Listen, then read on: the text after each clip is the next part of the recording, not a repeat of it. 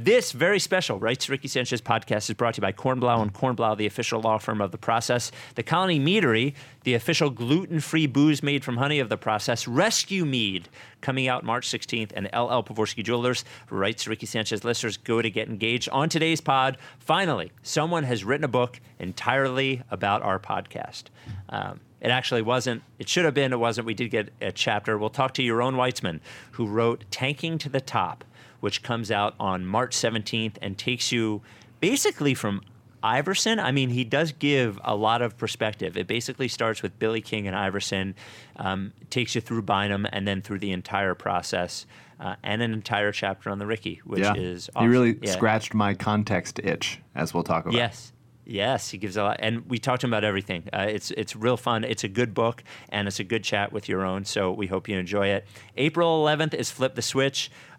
We released the art for the T-shirt that will be sold there, which is based on Metallica's Master of Puppets album. Abby is doing some of her best drawings for posters to be sold there. She did the Once Upon a Time in Philadelphia one, the Oscar from her Oscar series. That'll be there. Sixers Adam, I ordered the giant driver's licenses today. So not only will Adam be able to hold up a driver's license, but if you're taking your picture with Adam, you can also hold up a driver's license. $15 for tickets. We're going to do a live pod. We're going to watch the game. $75 for VIP. Hang out with us with an open bar, tamale bar, and a commemorative poster. It'll be a lot of fun. RightsToRickySanchez.com, April 11th at Underground Arts. Without any further ado, Amos and the Chef.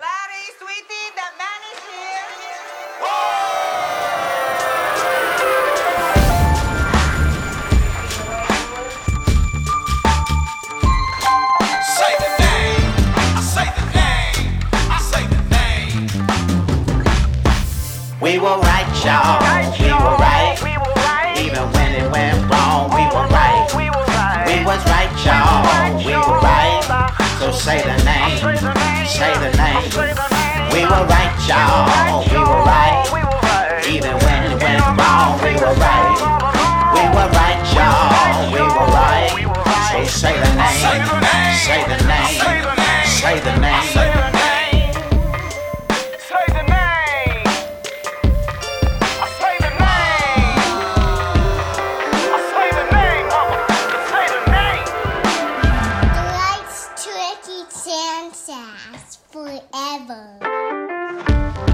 Welcome to the Rights Ricky Sanchez podcast. I'm Spike Eskin, along with a guy who has a lot of questions about context. That is Mike Levin. Yeah, we had a nice interview. I like you, Rob. Yeah. And I really, we kind of grill him on it, but neither of us were prepared to like this book. No, yeah, we make that very clear to him. So, yeah, I didn't want to like it, and I did. So, I thought I didn't get a chance talking about it. I thought stylistically he makes some interesting choices about, like, you know, fast forwarding in time and then, like, you know, rewinding in the next paragraph for, like, a more context of how we got here and, like, more insight into who these people are. I found it not just, like, straight up linear in a kind of boring way, but I thought it was really it kept my attention really, really nicely. Yeah, and let this be a note to authors around the world. Name a chapter around us, and so please enjoy our chat with Yaron Weitzman, who is the author of the first of 7 books about the process, Tanking to the Top, which comes out March 17th, and you can pre-order now on Amazon or wherever books are sold. Yaron Weitzman, I have to congratulate you. As I was telling Mike before you signed on, you were I wanted it to be undefeated in everyone but Andrew Unterberger being able to figure out the process of recording this without, like, on the first try, and you've kept it undefeated. So congratulations. I'm a tech wizard, as everyone who knows me would say. So. I guess my first question off the top, and I'm going to open this up with a compliment, and it will sound backhanded, but it is not backhanded. It is an actual compliment. Because listening to the show the past bit, I feel like this is going to be an airing of grievances, Seinfeld. No. In some ways, that's what the whole podcast is. Always. Yeah, that's the whole bit. It really has very little to do with, the grievances have very little to do with you. I will say this. before you reached out and I heard you were writing the book, I had very little like idea of your like writing. I didn't really know, and this is unfair at this point, but I'm like, guy that's writing the process book too quickly, Bleacher Report guy that I don't know. Here we go, and I read like the first 20 pages, and I was like, oh. He's a good writer. And thank you. I will say this for a story that, and there's some nuggets in there that I thought were interesting and we didn't know before, and putting it in context. But for a story that generally I knew the skeleton of, and like you weren't telling me something like new in terms of like what happened in a very general sense. I thought it was a really good read, and I thought you did a good job writing it, and I thought that you captured the essence of a lot of things that somebody who had lived through it as we had may not have picked up if he didn't live through it as well. So I thought you did a good job with that, and I thought the book was really good. No, I appreciate that a lot. It's actually like, I call it like an interloper in Sixers land, right? As I jumped in here and like stuff. This whole thing is crazy. Like all the little controversies that I kind of had forgotten about, that just even trying to go through how to put those into a coherent paragraph. It's a lot. It's crazy. It's certainly a lot. Like times like the example I bring up is like Joel's first knee injury and trying, I have PTSD of like queuing up maybe like one of those blog websites where they have the whole timeline of Embiid's knee injury and just trying to put that into one paragraph. And that is not easy. So yeah, I say that as to two people who are coming from one person who is literally in the book. Thank you. I appreciate that. Yeah, it was good. I liked it, and I did learn a lot from it. There were a bunch of nuggets that I did not know, and I want to talk about a few of them.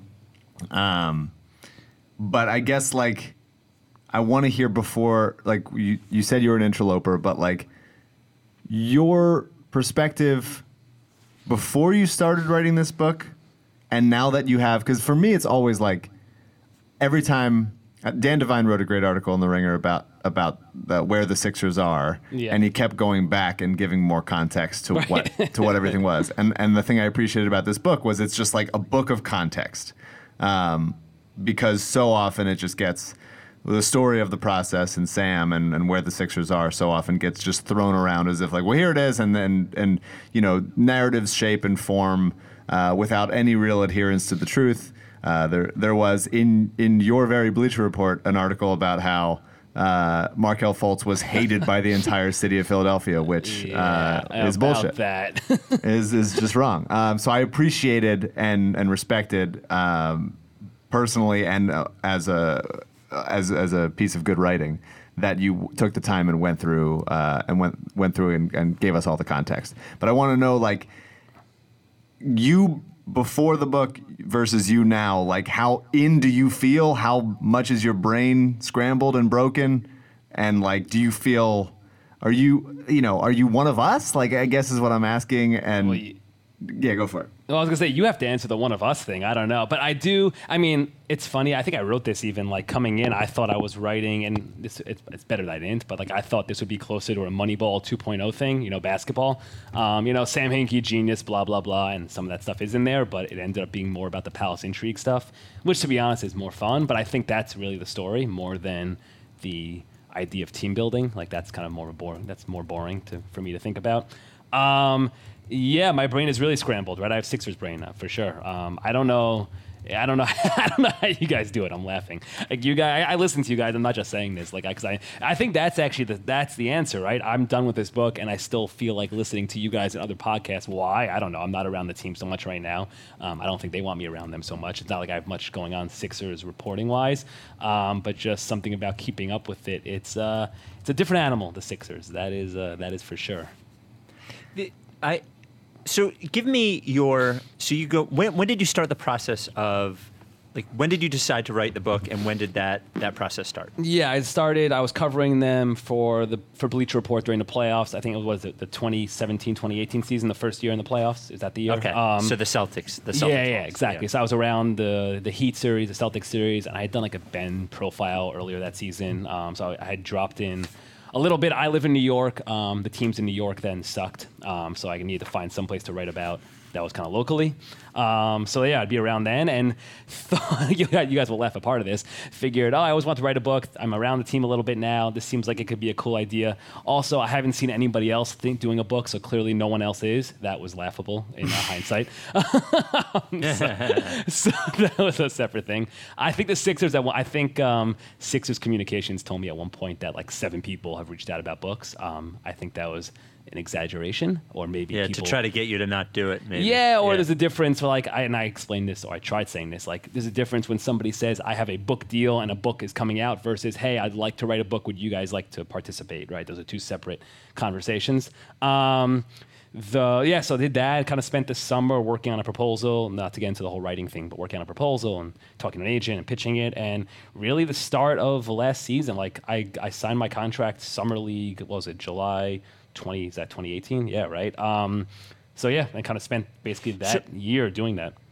So then, given when you started, and I know you said that you expected to write a Moneyball book, and it ended up being like sort of a book about a power narrative almost. But aside from that, what was the thing that you would say from your reporting and your interviewing?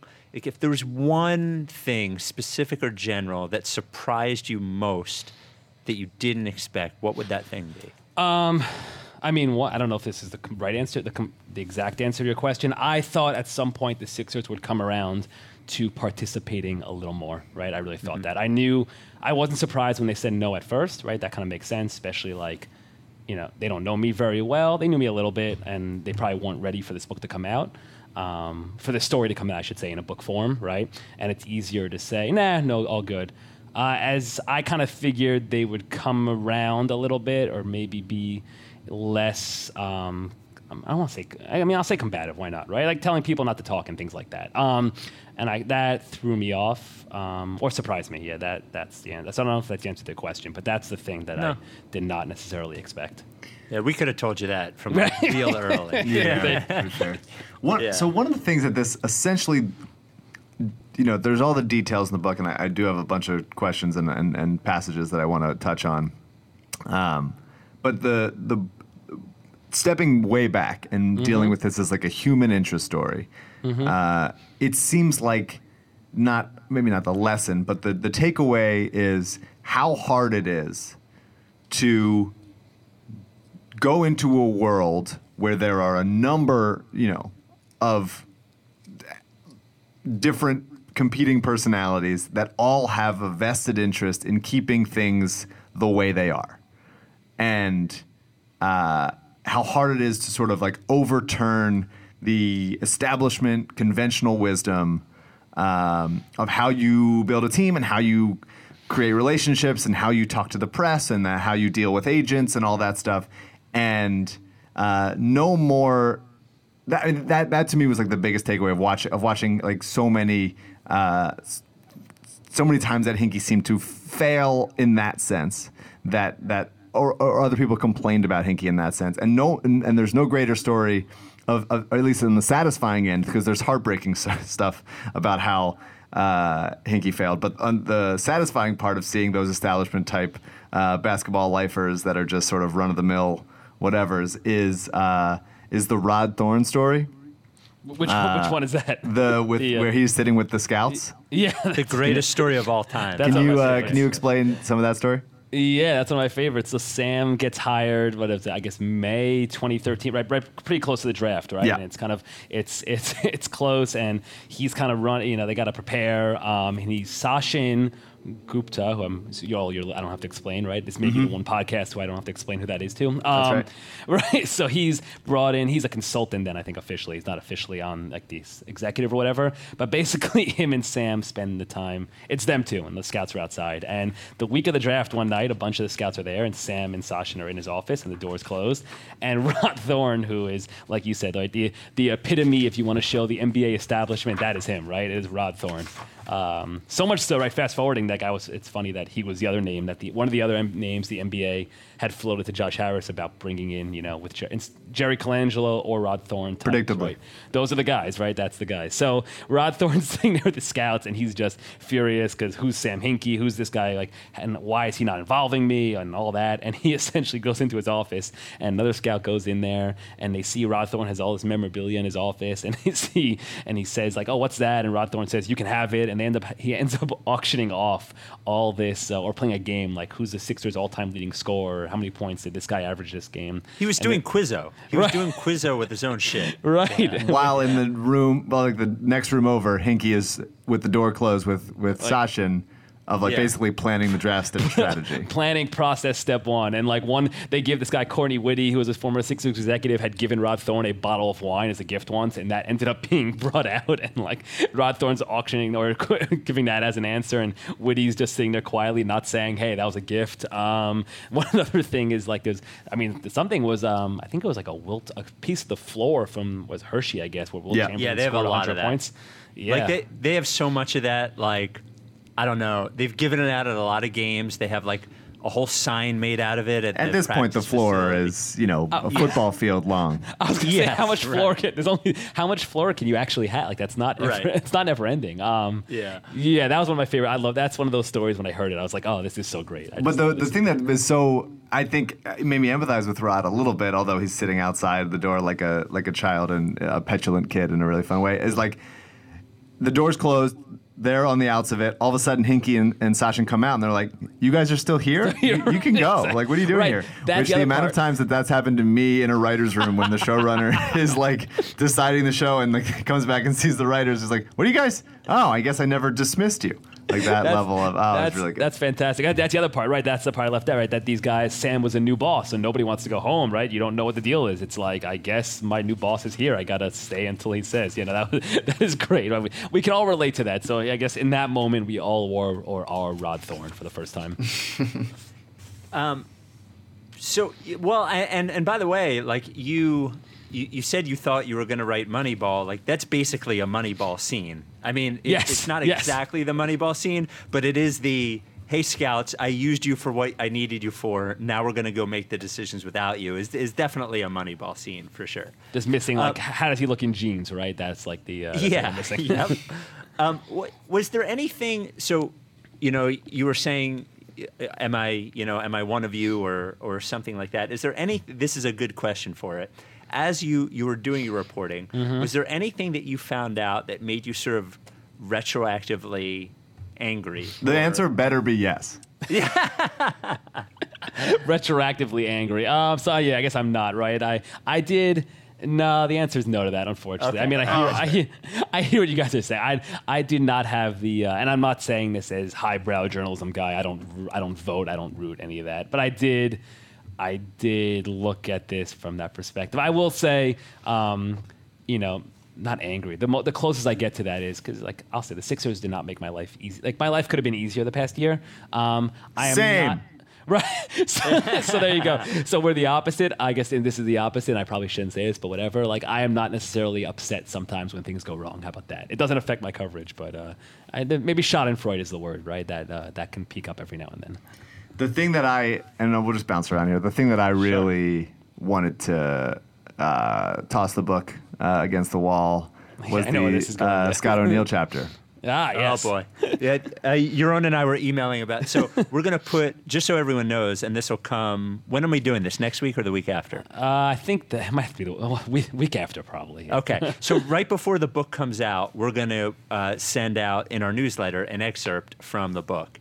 And I was emailing with Yaron about what chapter it would be, and basically I'd settled on you fucking decide. But then I read The Coup. I read the Scott O'Neill chapter, and I was like, dude, the chapter's got to be The Coup. That's it. So yeah, it is a fucking boy. You painted the picture, man. You really did. I tried to be nice to Scott. I gave the complimentary, worked hard in the sales team. They all love him. I made sure that stuff got in there as well. But that whole thing. Should I say the quote, what he said to me? Should I just say it? Say it. We already said it on Howard Beck's. Come on, secondhand quote right here.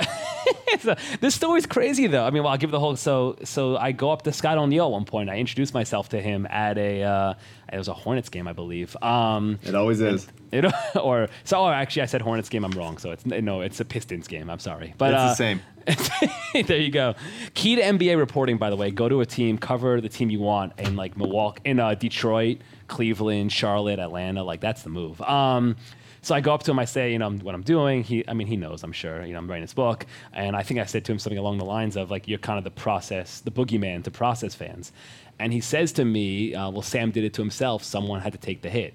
And so if we talk journalistically, he never says off the record, right? I clearly identified myself as a reporter. He never sat down with me for any other sort of interview on or off the record after that. So, like, maybe if he had, I'd feel differently. But that was it. So I immediately opened up Gmail and emailed that line to myself and knew that was going in. I was pretty happy after getting that. We take a break from our chat with Yaron to talk about the official law firm of the process that is Kornblau and Kornblau and Kornblau and Kornblau. I can tell you, Kornblau would not have run Sam Hinkie right out of town like a certain CEO of the 76ers did. I'll tell you that. No. No, none of the Kornblaus would have. Kornblau, not just the official law firm, one of the premier boutique personal injury law firm in the Delaware Valley. Kornblau will be at Flip the Switch. I have spoken to Rich at Underground Arts about some Kornblau corn dogs, so we'll have that at Flip the Switch as well.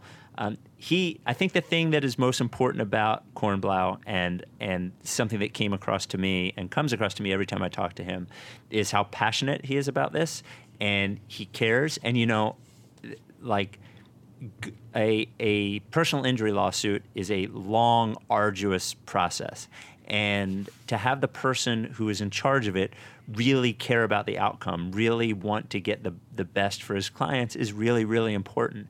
And I think liking your job and wanting to do the best is really important, and Adam is like that. And they show in the results some of the biggest medical malpractice results in all of the Delaware Valley. And it's not just that, all sorts of personal injury, injured at work, slip and fall, car accidents, everything. If you're injured in any way, don't just shrug it off. Don't be a hero. That's what he likes to say. Just give him a call. You don't pay anything, or shoot him an email. You don't pay anything until there is a result for you. 215-576-7200. Ask for Adam, or email Kornblau at kornblauandkornblau.com. Kornblau spelled with a K. The and in the email address is spelled A-N-D, and the rest is up to you. Kornblau and Kornblau, the official law firm of the process. Back to our chat with Yaron. Well, I'll tell you, he never said off the record, but he has certainly done enough things on Twitter with fans, both in DMs and publicly. Yes. And said things that would not surprise anyone, that he would say something so like smug. And by the way, it's not like Sam, that in that 13-page letter, the resignation letter he wrote, there was a lot of metaphoric stuff in there. There was nothing metaphoric about Scott O'Neill is going to take everybody's money when it's time. Right, exactly. Exactly. I don't think there was any love lost on either side of that one. That was the one time he did not reference like the Moa or some random tribe or whatever. He went straight to it on that one. I would have loved one like. It was sort of like in the middle of a 13-page, just one like, fuck that dude. Just like, give me one. It's like, if I see him on the street, I'll beat his ass. Like, I want, like, come on. Give me you kind of got it. That's part. I mean, you got pretty close, right? For Sam, that's probably as close as you get. I think that's right. The biting sarcasm. I mean, I don't know. Mike, you're the one who goes on dates with him, right? That was in the book, right? Okay, so that's the next thing. So here I am reading this book, enjoying myself. All of a sudden, and I'm glancing at the footnotes. There's a couple of nice footnotes, whatever. All of a sudden, the fucking bottom of page one, what is it? I have a book in front of me. 161. Levin had also sat down with Hinkie 3 times for off-the-record chats. Quote, from Andrew Sharp. He would always come back extra buoyant after those. It was like someone coming home from a good date. I yelled, oh, fuck you. Listen, I just report what I'm told. You know? I know, but it's mostly for Sharp. But just bury that in the footnote. Fucking Sharp claiming that I have fucking hinky tinglies or whatever. Well, you did. I mean, you probably did. And by the way, forgetting about the off-the-record conversations, your own basically says the same thing in the Writes to Ricky Sanchez chapter at about our first interview with him. But he does not mention on the podcast when Hinky's phone drops out and we leave that part in there. That was generous of your own, I think. You're welcome. I'm trying to look out a little bit.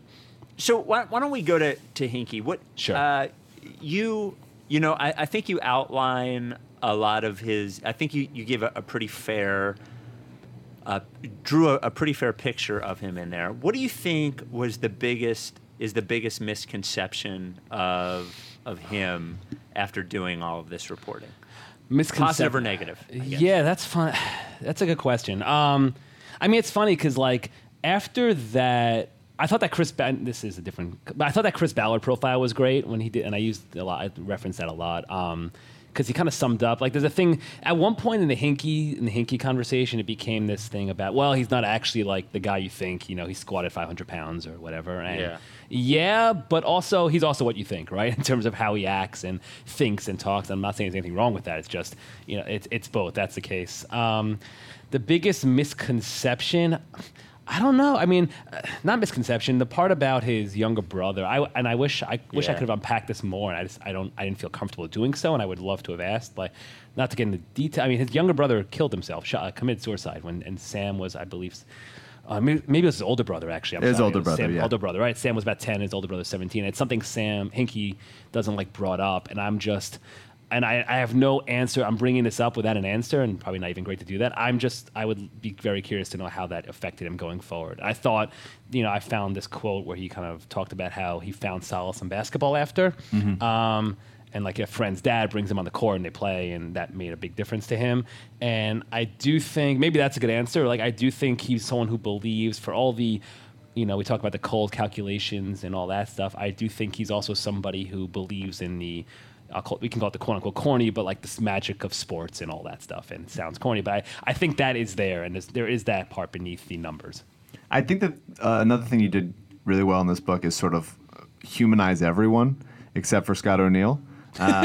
And who is not human, who is debatably human. And even the Jahlil Okafor chapter really gets into like what he was going through at the time, and obviously I was expecting that for Embiid, and I was expecting that for, you know, Hinkie, and as far as his brother goes, and the scene of like Embiid after his brother died and like sitting with Brett and Hinkie in the, I think it was a hotel room that night, and like all that, it feels very alive, and it feels very like it's just these people are making decisions that they think are in the best interest of whatever, and the players aren't, you know, are doing their best and aren't as good as they could have been, or you know, are, you know, with Nerlens are not as, you know, adult as you'd want them to be at any point in at least his time with Philly. But you get into everybody's backstory in a way that makes it feel like you can relate to them, even though these are, you know, incredible athletes making millions of dollars.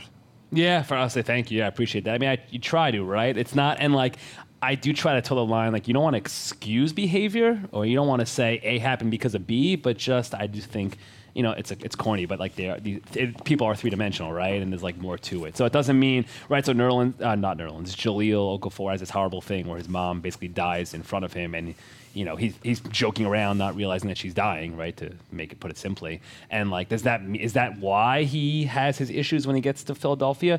Not all of it, but I'm sure it contributes, right? It definitely lends to it. And it's that, like, you know, things aren't black and white, I guess. And that was kind of one of the biggest things of the whole book, right? Just none of it's black and white. It's all gray. Well, so I guess that leads to a good question, because there are. We had heard, well, I guess I think it's a good question. That'll be up to the listener and you. It leads to a question I was thinking of. So you outline, and some of the stuff we do know, and some of the stuff we didn't. And I think specifically the stuff about Embiid's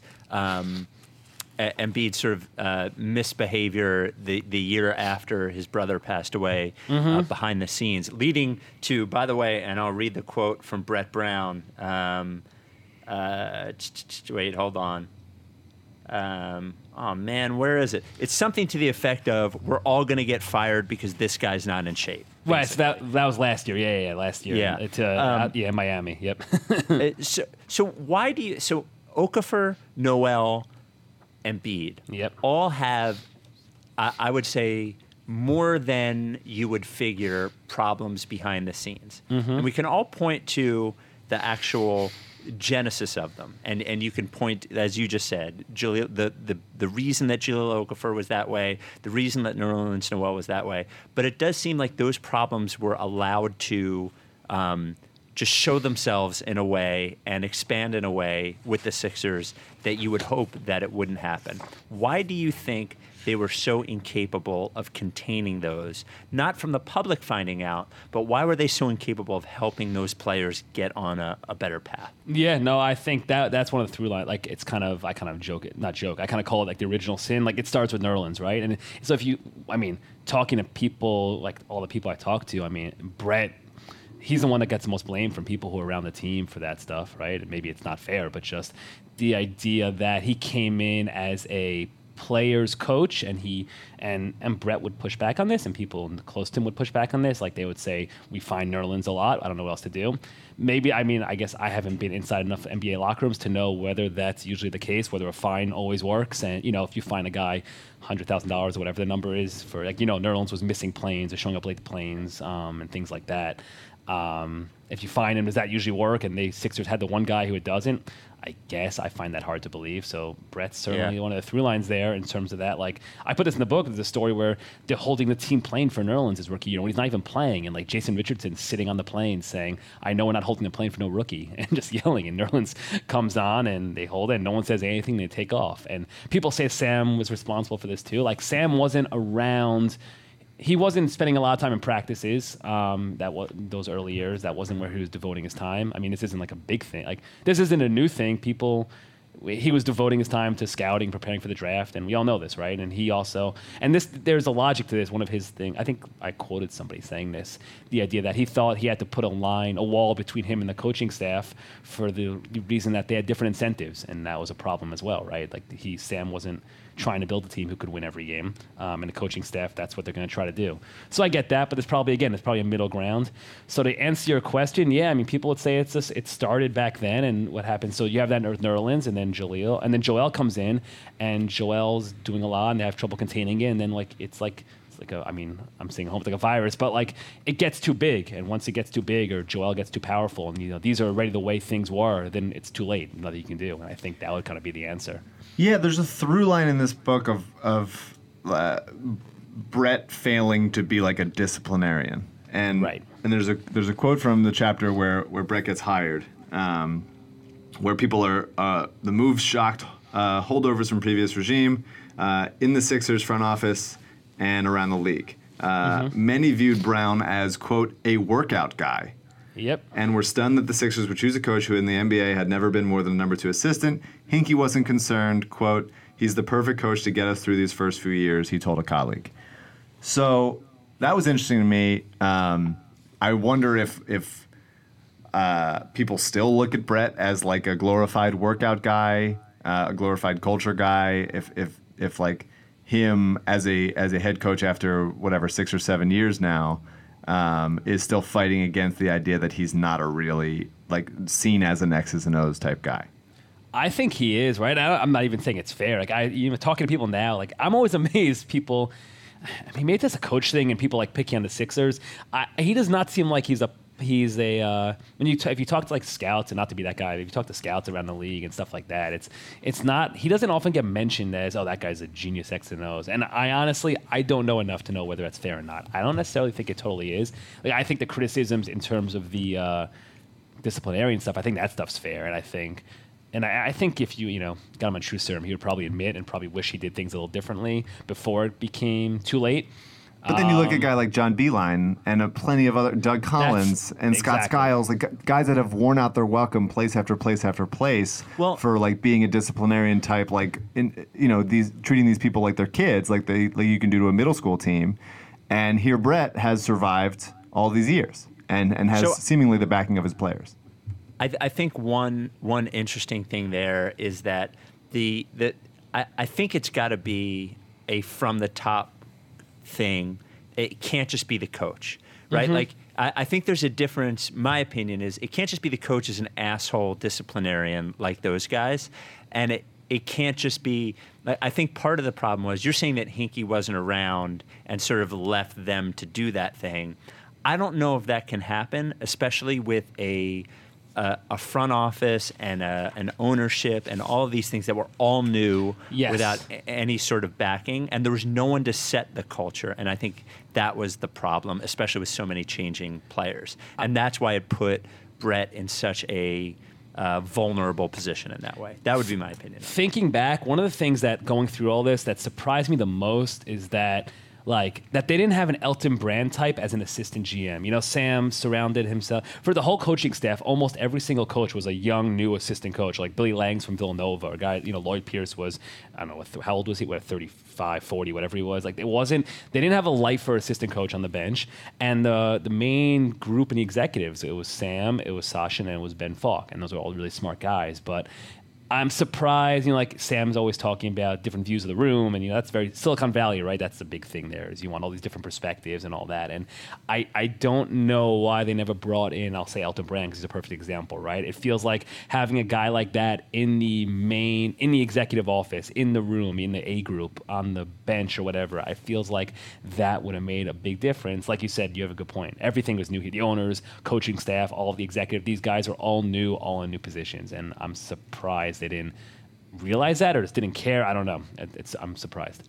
Well, like one of the things about Spoelstra is, I mean, not to compliment the Heat's thing, but one of the things about Spoelstra is that he has Pat Riley behind him, and that is a different thing. It gives you the ability to not have to be an asshole to make it what you say goes, because they know that they can't go above you to somebody else to get them to say differently. I think that was a story, right? That was it Ian Thompson's book that that first year I think he had that they went into Riley's office, LeBron and the guys, LeBron and said did. something, and he's like, Riley's like, get out here, it ain't happening, and that was it. Yeah.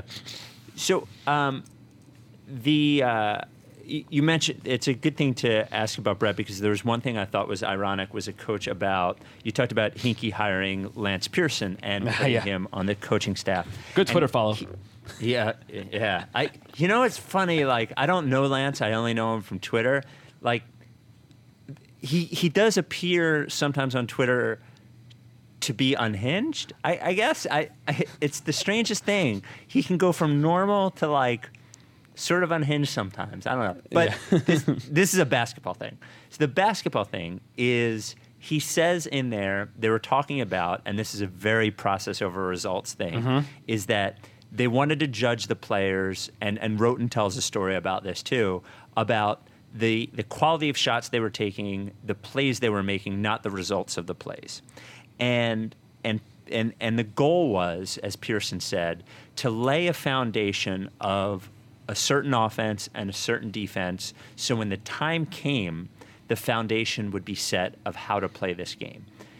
Do you find it ironic that both versions of this team of the last 2 years, that were the teams that were to quote-unquote win, one being sort of centered around Butler, who does not like ball movement, and you even mentioned refused to shoot open shots for a certain period because he didn't want to pass the ball around, and this one, without three-point shooting and without creation, that the teams that they created to win can't even really play the system that they were trying, the foundation that they were trying to lay down. Yeah, I do. I was surprised how quickly Brett kind of abandoned/admitted that the case last year. Like, if you remember, after Butler, they traded for Butler, and he started talking about how he realized, and I think the Boston series, you guys might have mentioned, I don't know, but the Boston series, I think the playoff Boston series, like that, if you want to kind of go to a moment that led to where the Sixers are now, I think that series is it in terms of a lot of their decision making and what informed what they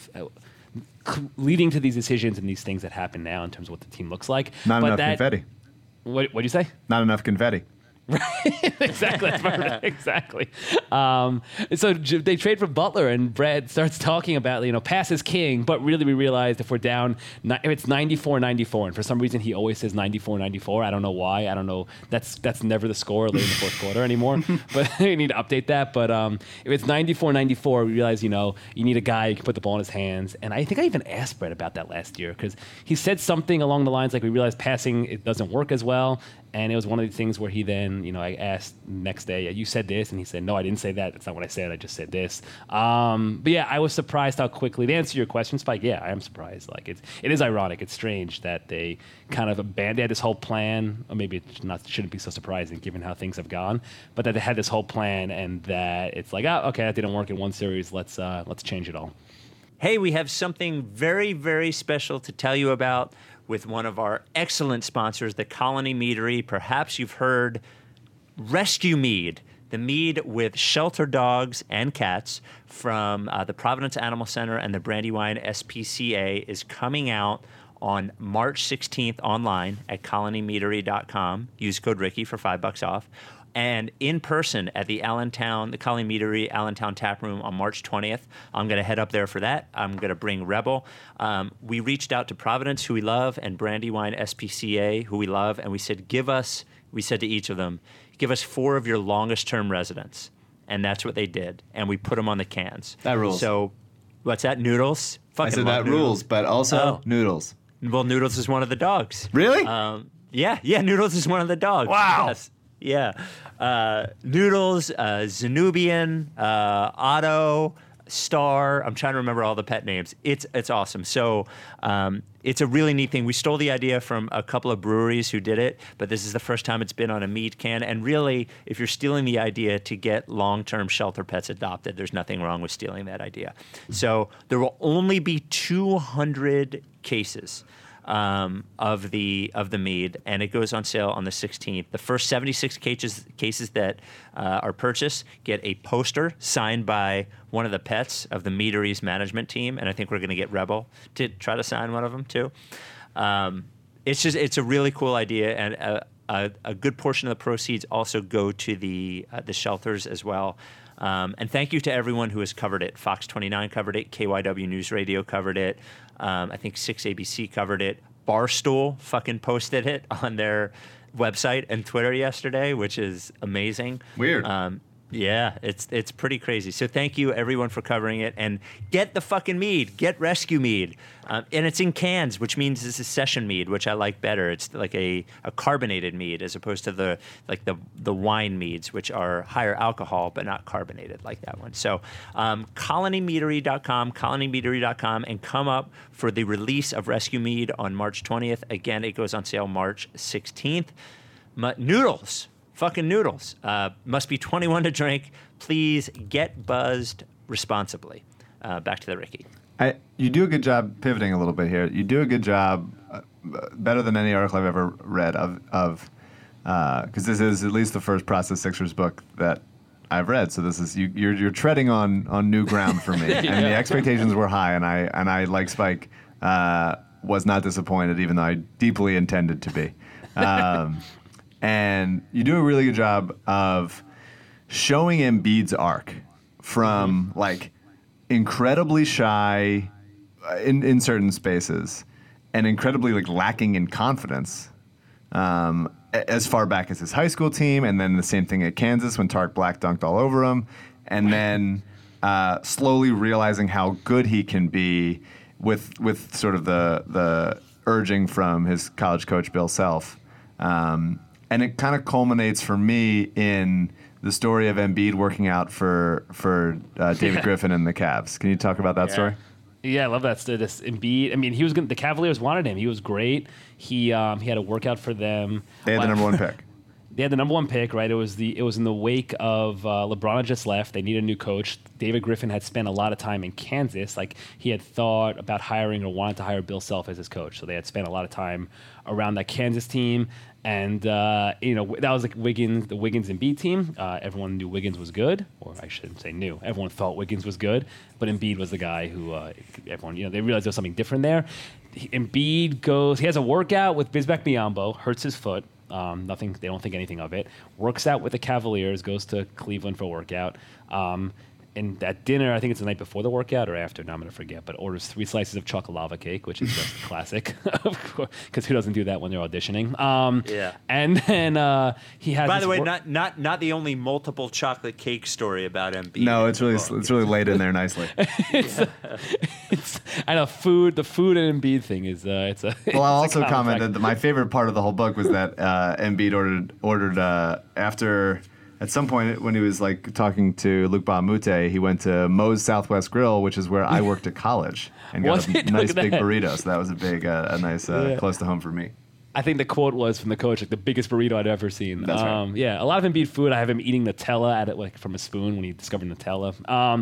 So Cleveland, and he like throws Vitaly Potapenko, who's this gigantic guy. He's probably 7 feet. He's a former player. He's the Cavs workout guy, assistant coach. He bullies him around. The Cavs say it's the greatest workout they've ever seen, and Embiid ends the workout hitting like 7 threes, and after each one, turning to Griffin and saying, "How do you not draft me? Swoosh! You have to draft me. Swoosh! I'm so good. Swoosh!" Doing that 7 times.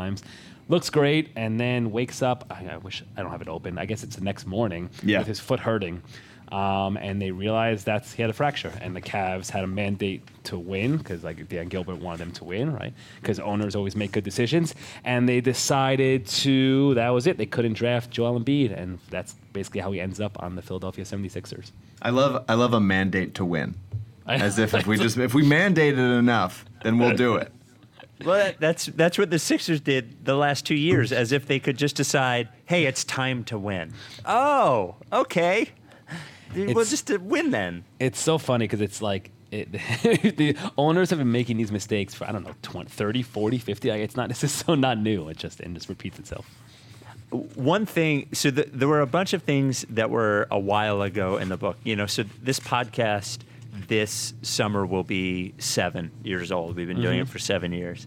And there was, the Bynum stuff feels like 100 years ago. But there were a couple moments in the book from early in the process stuff that I can't believe actually happened.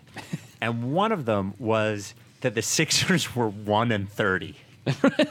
Like, I was like, we were talking about them every week when they were like, this is the craziest fucking thing. They were 1-30. Like, I honestly, I was reading that and I felt like I had to read that line. For some reason, that is crazier to me even than them starting off 0-17 or 0-18 or whatever.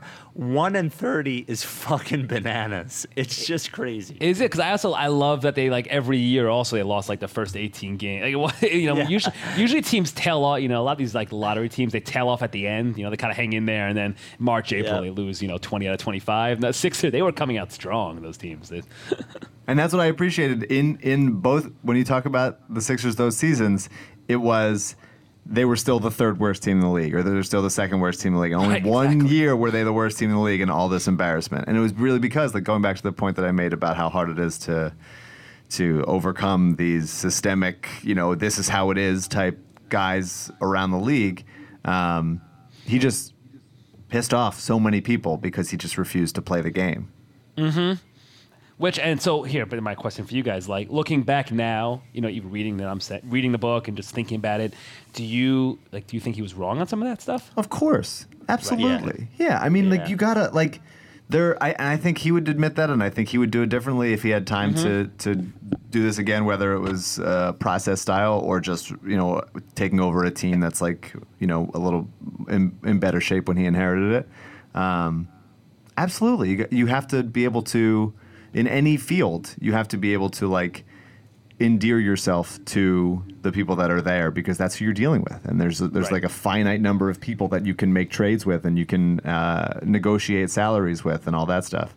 And especially, you kind of frame us as, Hinkie refuses to talk and defend himself that much, except for at the trade deadline and on draft night. It was really when he would do most of his talking, and everyone when he did, it was like, oh wow, what salient points, like I get it, like we're infused with this. But you sort of frame us as like the guys who are willing to go out there and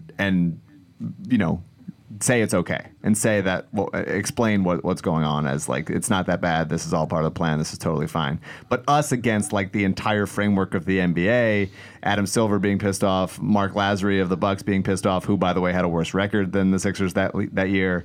Like all these agents that won't deal with them. There's a really great Kristaps Porzingis story of Andy Miller like refusing to let the Sixers meet with them, and that's a real. We can save that for the book, but that's really great. There's like time and time again. There's all these people that like eventually, like I don't think Hinkie thought of himself as this. Jesus type figure that was being persecuted by so many people. I think he was just. Every single time defaulting toward what's the most efficient option, and if it's like getting another second round pick out of the Kings or another pick swap from there, or getting an additional first round pick from the Magic in the Elfrid Payton trade, like he was just like, I'm going to go for broke on making it the best possible thing for this franchise, and he killed himself in that framing, and just like ultimately he had to not die, but he had to go because he burned so many bridges, because he made it so good for the Sixers. The Andre Kirilenko story. Yeah, go ahead, Spike.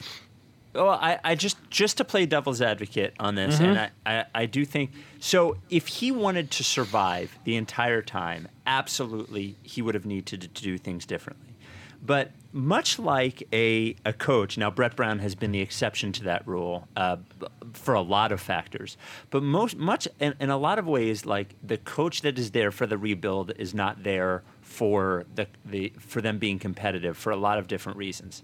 I think you could make the argument that, and I'm not sure that I believe it, but I think that you could make the argument that his way of being unbendable gave them so many advantages that while he was not able to survive it, it provided them with so many extra things, assets, draft picks, contracts, so on and so forth, that even if the team had decided to fire him when they did, or force him out when they did, that if they had just done a more comprehensive, smart job of replacing him, that maybe that what he did would have been maybe not the best thing for Sam, but the best thing for the franchise. And maybe the thing is, a lot of times with big companies, and by the way, the reason that these owners, and you write about this, like Sam, is because he thought like a finance guy.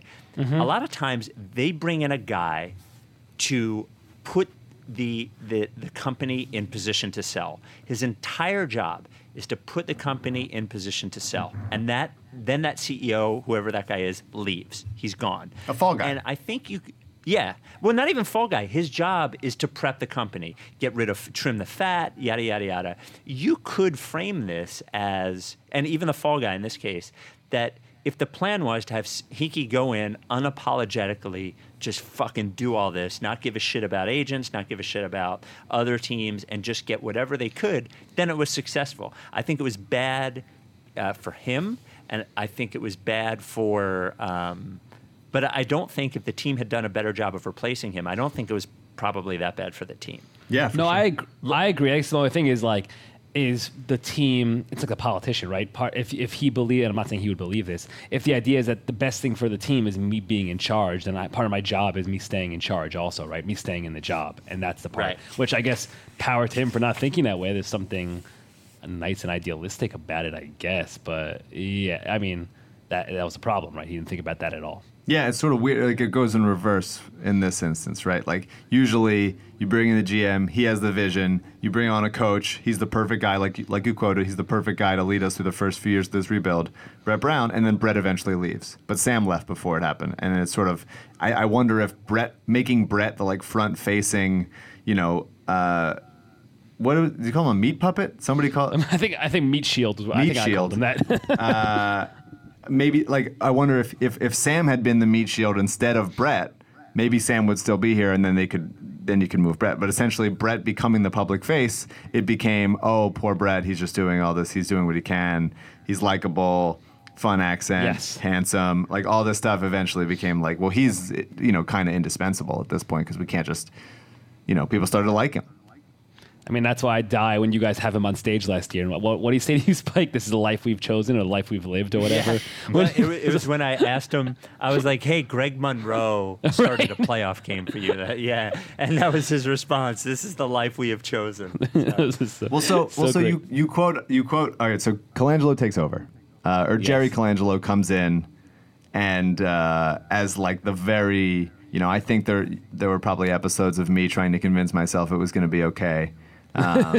But you quote Spike and say, "Welcome to an emergency episode of the Rights to Ricky Sanchez podcast. The process has," and then I say, "I'm interested to see how you finish this sentence." And Spike says, "I don't know." And I wonder how many podcasts you had to listen to. Too many, man. Too many. To get every time there's a quote that anything I have said something and then it's put into writing, I feel like the dumbest fucking person of all time. I feel like I am totally illiterate in text. But that I do think you did. There's been a lot of articles written about like whatever the fuck we've done here.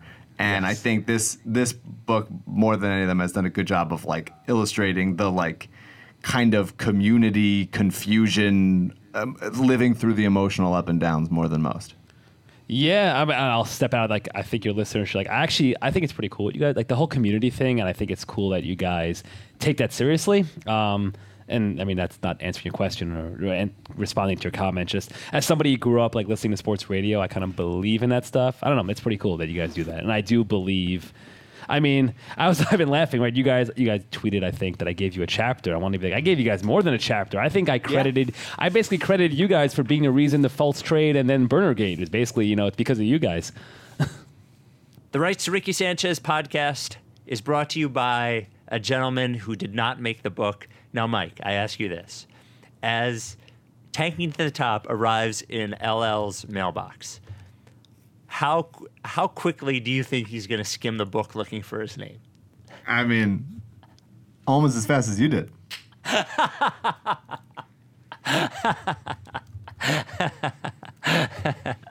LL not in the book, but he should have been. I mean, he deserved a line, right? Not a chapter like we got, but he definitely deserved a line. Big time.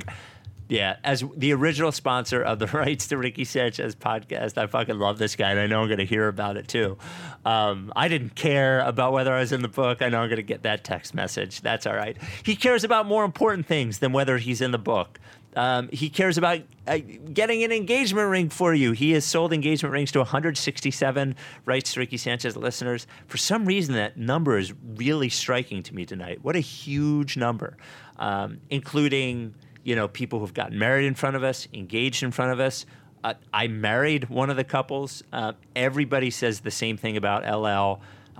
They say when I walked into the store, he was looking through a pre-order of this book looking for his name. But the second thing he did was he gave me great service, great jewelry, a great price, and no stress. You go to jewelry stores on Jewelers Row or in the mall or something, they're on you, just fucking really annoying. LL's place is not like that. It's, it's a couple people. It's a small, in a good way, sort of homey. No, I don't mean homey. A quaint? Is it quaint? It's not even quaint. It's just unintimidating. It's a good store run by a good guy with good jewelry. If you're going to get an engagement ring from him, reach out to him first before you go over there so he can have everything ready for you. 215-627-2252. Email him at llpavorsky.com or just shoot him a tweet at llpavorsky. 707 Walnut is where the store is. Coded by Kids and Providence Animal Center each get a donation for every LL ad. I think it's wonderful. LL Pavorsky Jewelers. Rescue Lee, where we name a Providence Animal Center dog after LL and then get them both drunk on mead. I like that one. That's a good one. Back to the Ricky.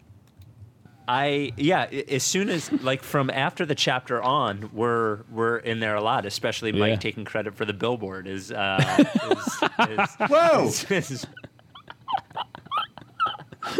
His front. I actually don't remember. I think I can probably remember all of the people who paid for the billboard. Yeah. But I don't remember anything beyond that. Another great little nugget is just Nick Van Exel not wanting Brett Brown's Christmas CD. You have to read it to find out, but it is one of my favorite little lines in there that I circled. I don't even know what there is to talk about in it, but I thought it was really good. It was so good because it didn't fit. Like I spent like an hour trying to fit it in like the normal paragraph page narrative. It just wasn't working, but I couldn't. So I just dumped it in a footnote. Like I'm like, this has to be there. Let me ask you about owners. So Sure. You do a good introduction on Harrison Blitzer, and like they bought a team for $280 million that was just valued in Forbes for $2 billion. Now, I'm not sure I believe that it's worth $2 billion, especially without a venue, but it's certainly worth a lot of money. And you mentioned that we all know everything that guys like this do when they basically buy companies, trim the fat, get them ready for sale, and then sell them for more money. But one of the things that you mentioned was they start taking on like financing that they're not going to have to deal with afterwards. Yes. And I was thinking about, I was talking to Sean O'Connor. I had a back and forth with him on Twitter, and he had mentioned earlier this week, Sean O'Connor, whose idea it was for the lottery party, he mentioned, say what you want about the owners, but they did basically agree to go into the luxury tax over the next couple years. And I wrote back to him, well, they're going to sell the team. And I thought about the value and what they're doing now, increasing ticket prices for cash flow, which might be a short-term bump, especially if they're not as good next year, and thinking about their payroll that they have. And everything that do you think that it is likely that they will sell the team within the next 2 or 3 years? Okay, so my answer originally would have been yes. The only thing I would push back on that is, or the only thing that, and this is like this was not something I planned on doing, and like this is one of the arcs in the book, is I think Josh Harris really likes playing GM of a basketball team. Oh, that's great news. Just great news. That's like the answer I needed. I know. Yeah. Well, because there are two quotes. So I'm like, I quote him from his press conference when he's introduced as the buyer, and he basically says, "This is a great business opportunity," and it's very, he's talking like just purely from a business standpoint. And then you juxtapose that with the press conference where like last year to announce all these summer moves, and he's sitting on the dais explaining why they work, like why the spacing on this team works, and like why Al Horford's a good fit next to Joel Embiid. And it just and he's talking about there's the press conference before the Nets before the Nets playoff series. It just seems like he's really into this. I mean, we know he's involved with team decision making. An example I always give is like the Sixers. They care about they're a team that cares about their org chart. Like the org chart is an important thing in that building. Everybody's just kind of tied though.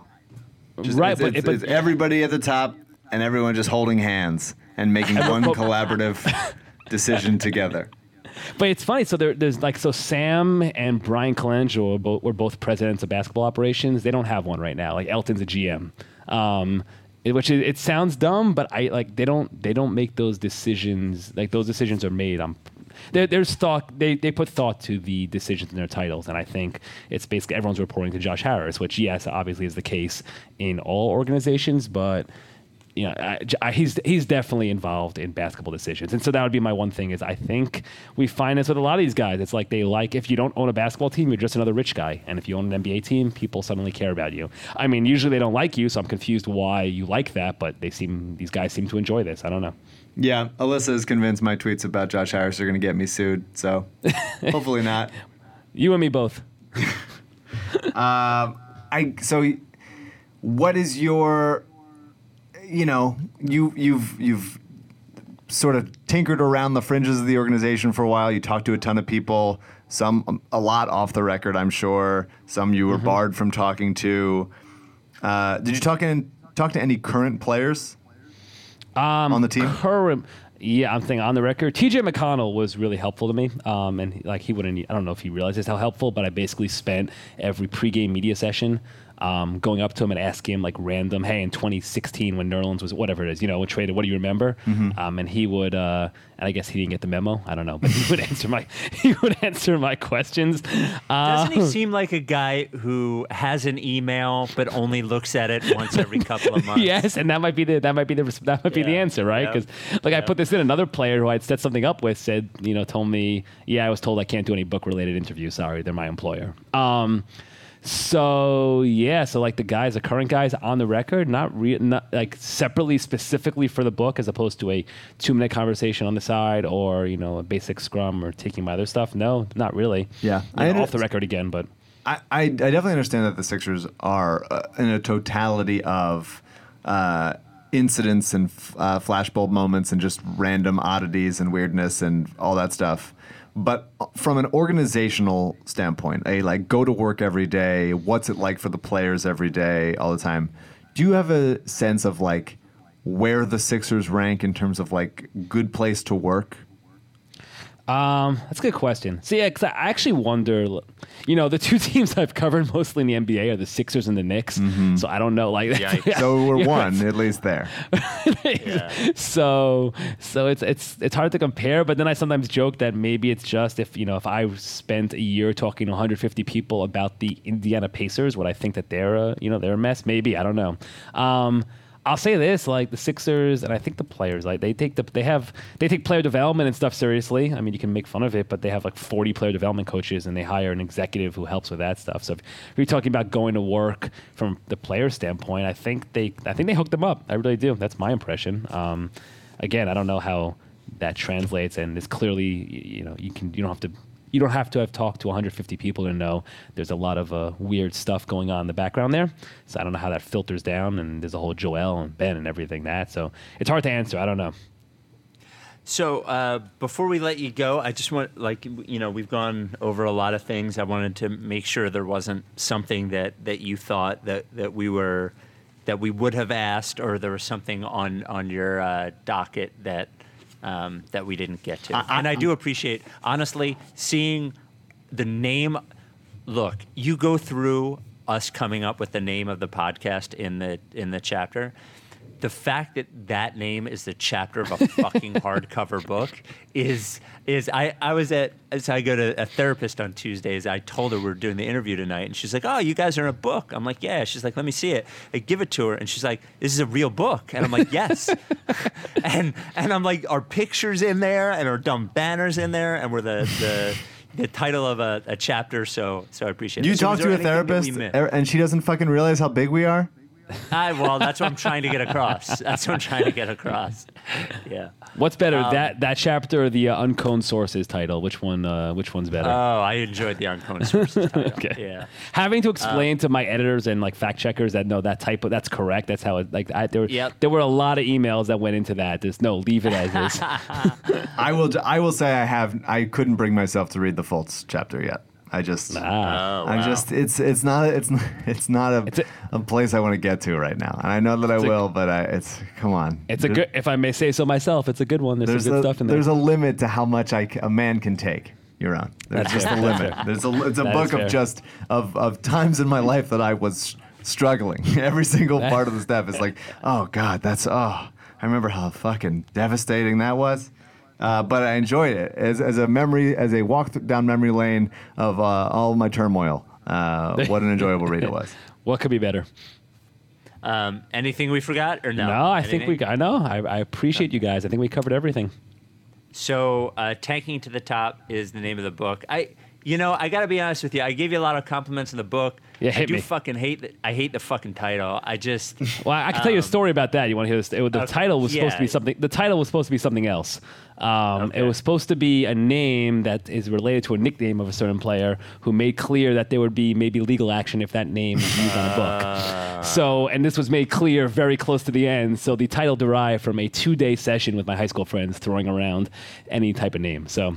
I hated, I'll tell you, just my feeling on all of this. Go hit me. I hate, look, we've been in the number of arguments that Mike and I have been in our even in our private lives about this bullshit is so, the number's so big, it's so big.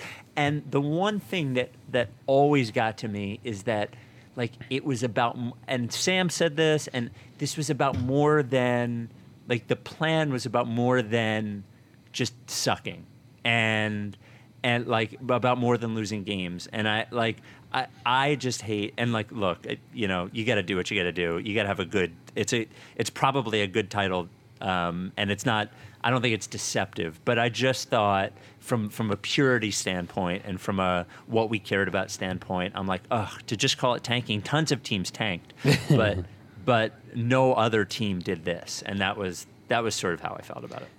Can I tell you what I love most is all the people on Twitter who respond, what do they get to the top to? They're not at the top yet. Sure. Oh, yeah. Well, so you talked on the previous podcast you did with Howard Beck. You talked about, I think either you or Howard asked, did the process work?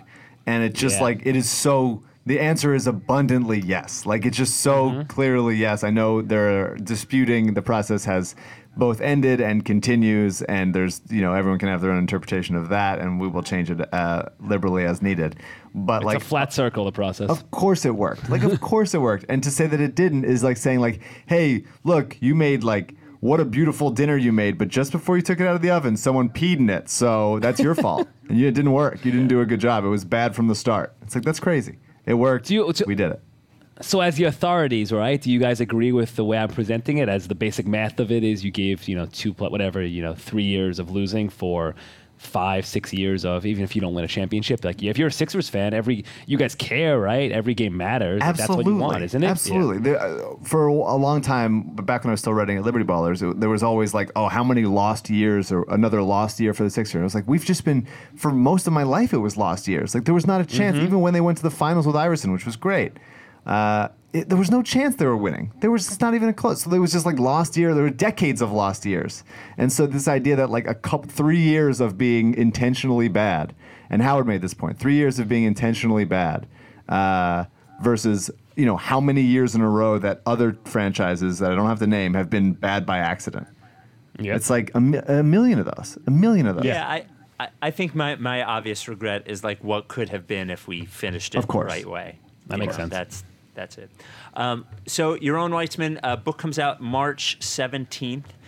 It is called Tanking to the Top, even though regardless of our objections, and you can pre-order it anywhere. Obviously, you can pre-order it at Amazon. Do you have any preference as to where people pre-order it? No, I don't think there's a difference in terms of. I think I get rich no matter what. So there you go. Oh, right. Well, that's the whole goal. We all want to. It's a really good book, and we would not tell you to read it and buy it if it wasn't. We would not have Your Own on this podcast if we thought it was trash. We would disavow immediately and never talk to him again. But it was good. He showed up to the lottery parties. He gave a shit, and so buy the book.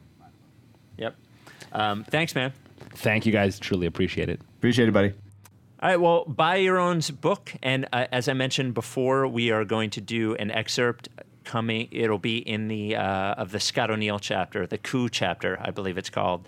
That'll come out in our newsletter the week the book comes out. You can sign up at writesrickysanchez.com/newsletter. Hated it. That chapter made me really pissed off. Yeah. Really angry. No. I mean, by the way, Scott O'Neill, if you want to come on this podcast, clear your good name. We'd be happy to have you. Also, if you want to play me one-on-one in basketball, because I assure you I have more vitriol towards you than you do towards me, bring it. Let's go. Guy talks about how good he is at basketball all the time. Prove it. Oh, by the way, there's an auction for Sixers charities where you can ring the bell. Wait, what's it up to? Hold on. I can tell you right now. They should pay us to ring the bell. They should pay us after all the fucking free publicity we've given them for 7 goddamn years. I was going to ask you if we should bid on it just to make them sweat. No. What's it up to? It is up to, $8,700. That's not worth the sweat. If they want to just give me $8,700, I'll never talk about ringing the bell again. $700? That's all it's going to cost? $8,700. I need it. Oh, $8,700. Yeah. Okay. All right, we will talk to you Sunday. After Oh, I will Kings say, game. sorry, I will just a brief plug for my friend Taylor Mijak, who has been on the podcast and was also there at the Blue Coats night. The one that hosts the podcast with Alyssa. She hosts the podcast with Alyssa, Table Flipping, which is about women of reality television. Taylor is an actress, and she is the lead actress in the new FX series Dave, which is about Lil Dicky and his life. And I went bowling with Lil Dicky once, so I feel a kinship with this show. It premieres, I don't know when we're releasing this podcast, but this Wednesday at 10 p.m. It's on FX or FX on Hulu. So check it out. Lil Dicky's obviously from Philly. Taylor is a big Sixers fan now and very close to my home. And I love them all. So watch the show. Lil Dicky, Dave. I like FX shows. What was one of my favorite FX shows? I don't think anybody liked the show. Was the Talking Dog show that only lasted. Wilfred. I fucking love Wilfred. Yeah, I love that show. Show. Good network. Watch the show. Yeah, watch the show. Watch Taylor's show. All right. We'll talk to you Sunday. Are you down with TTP? Yeah, Lickface. Larry, sweetie, the man is here.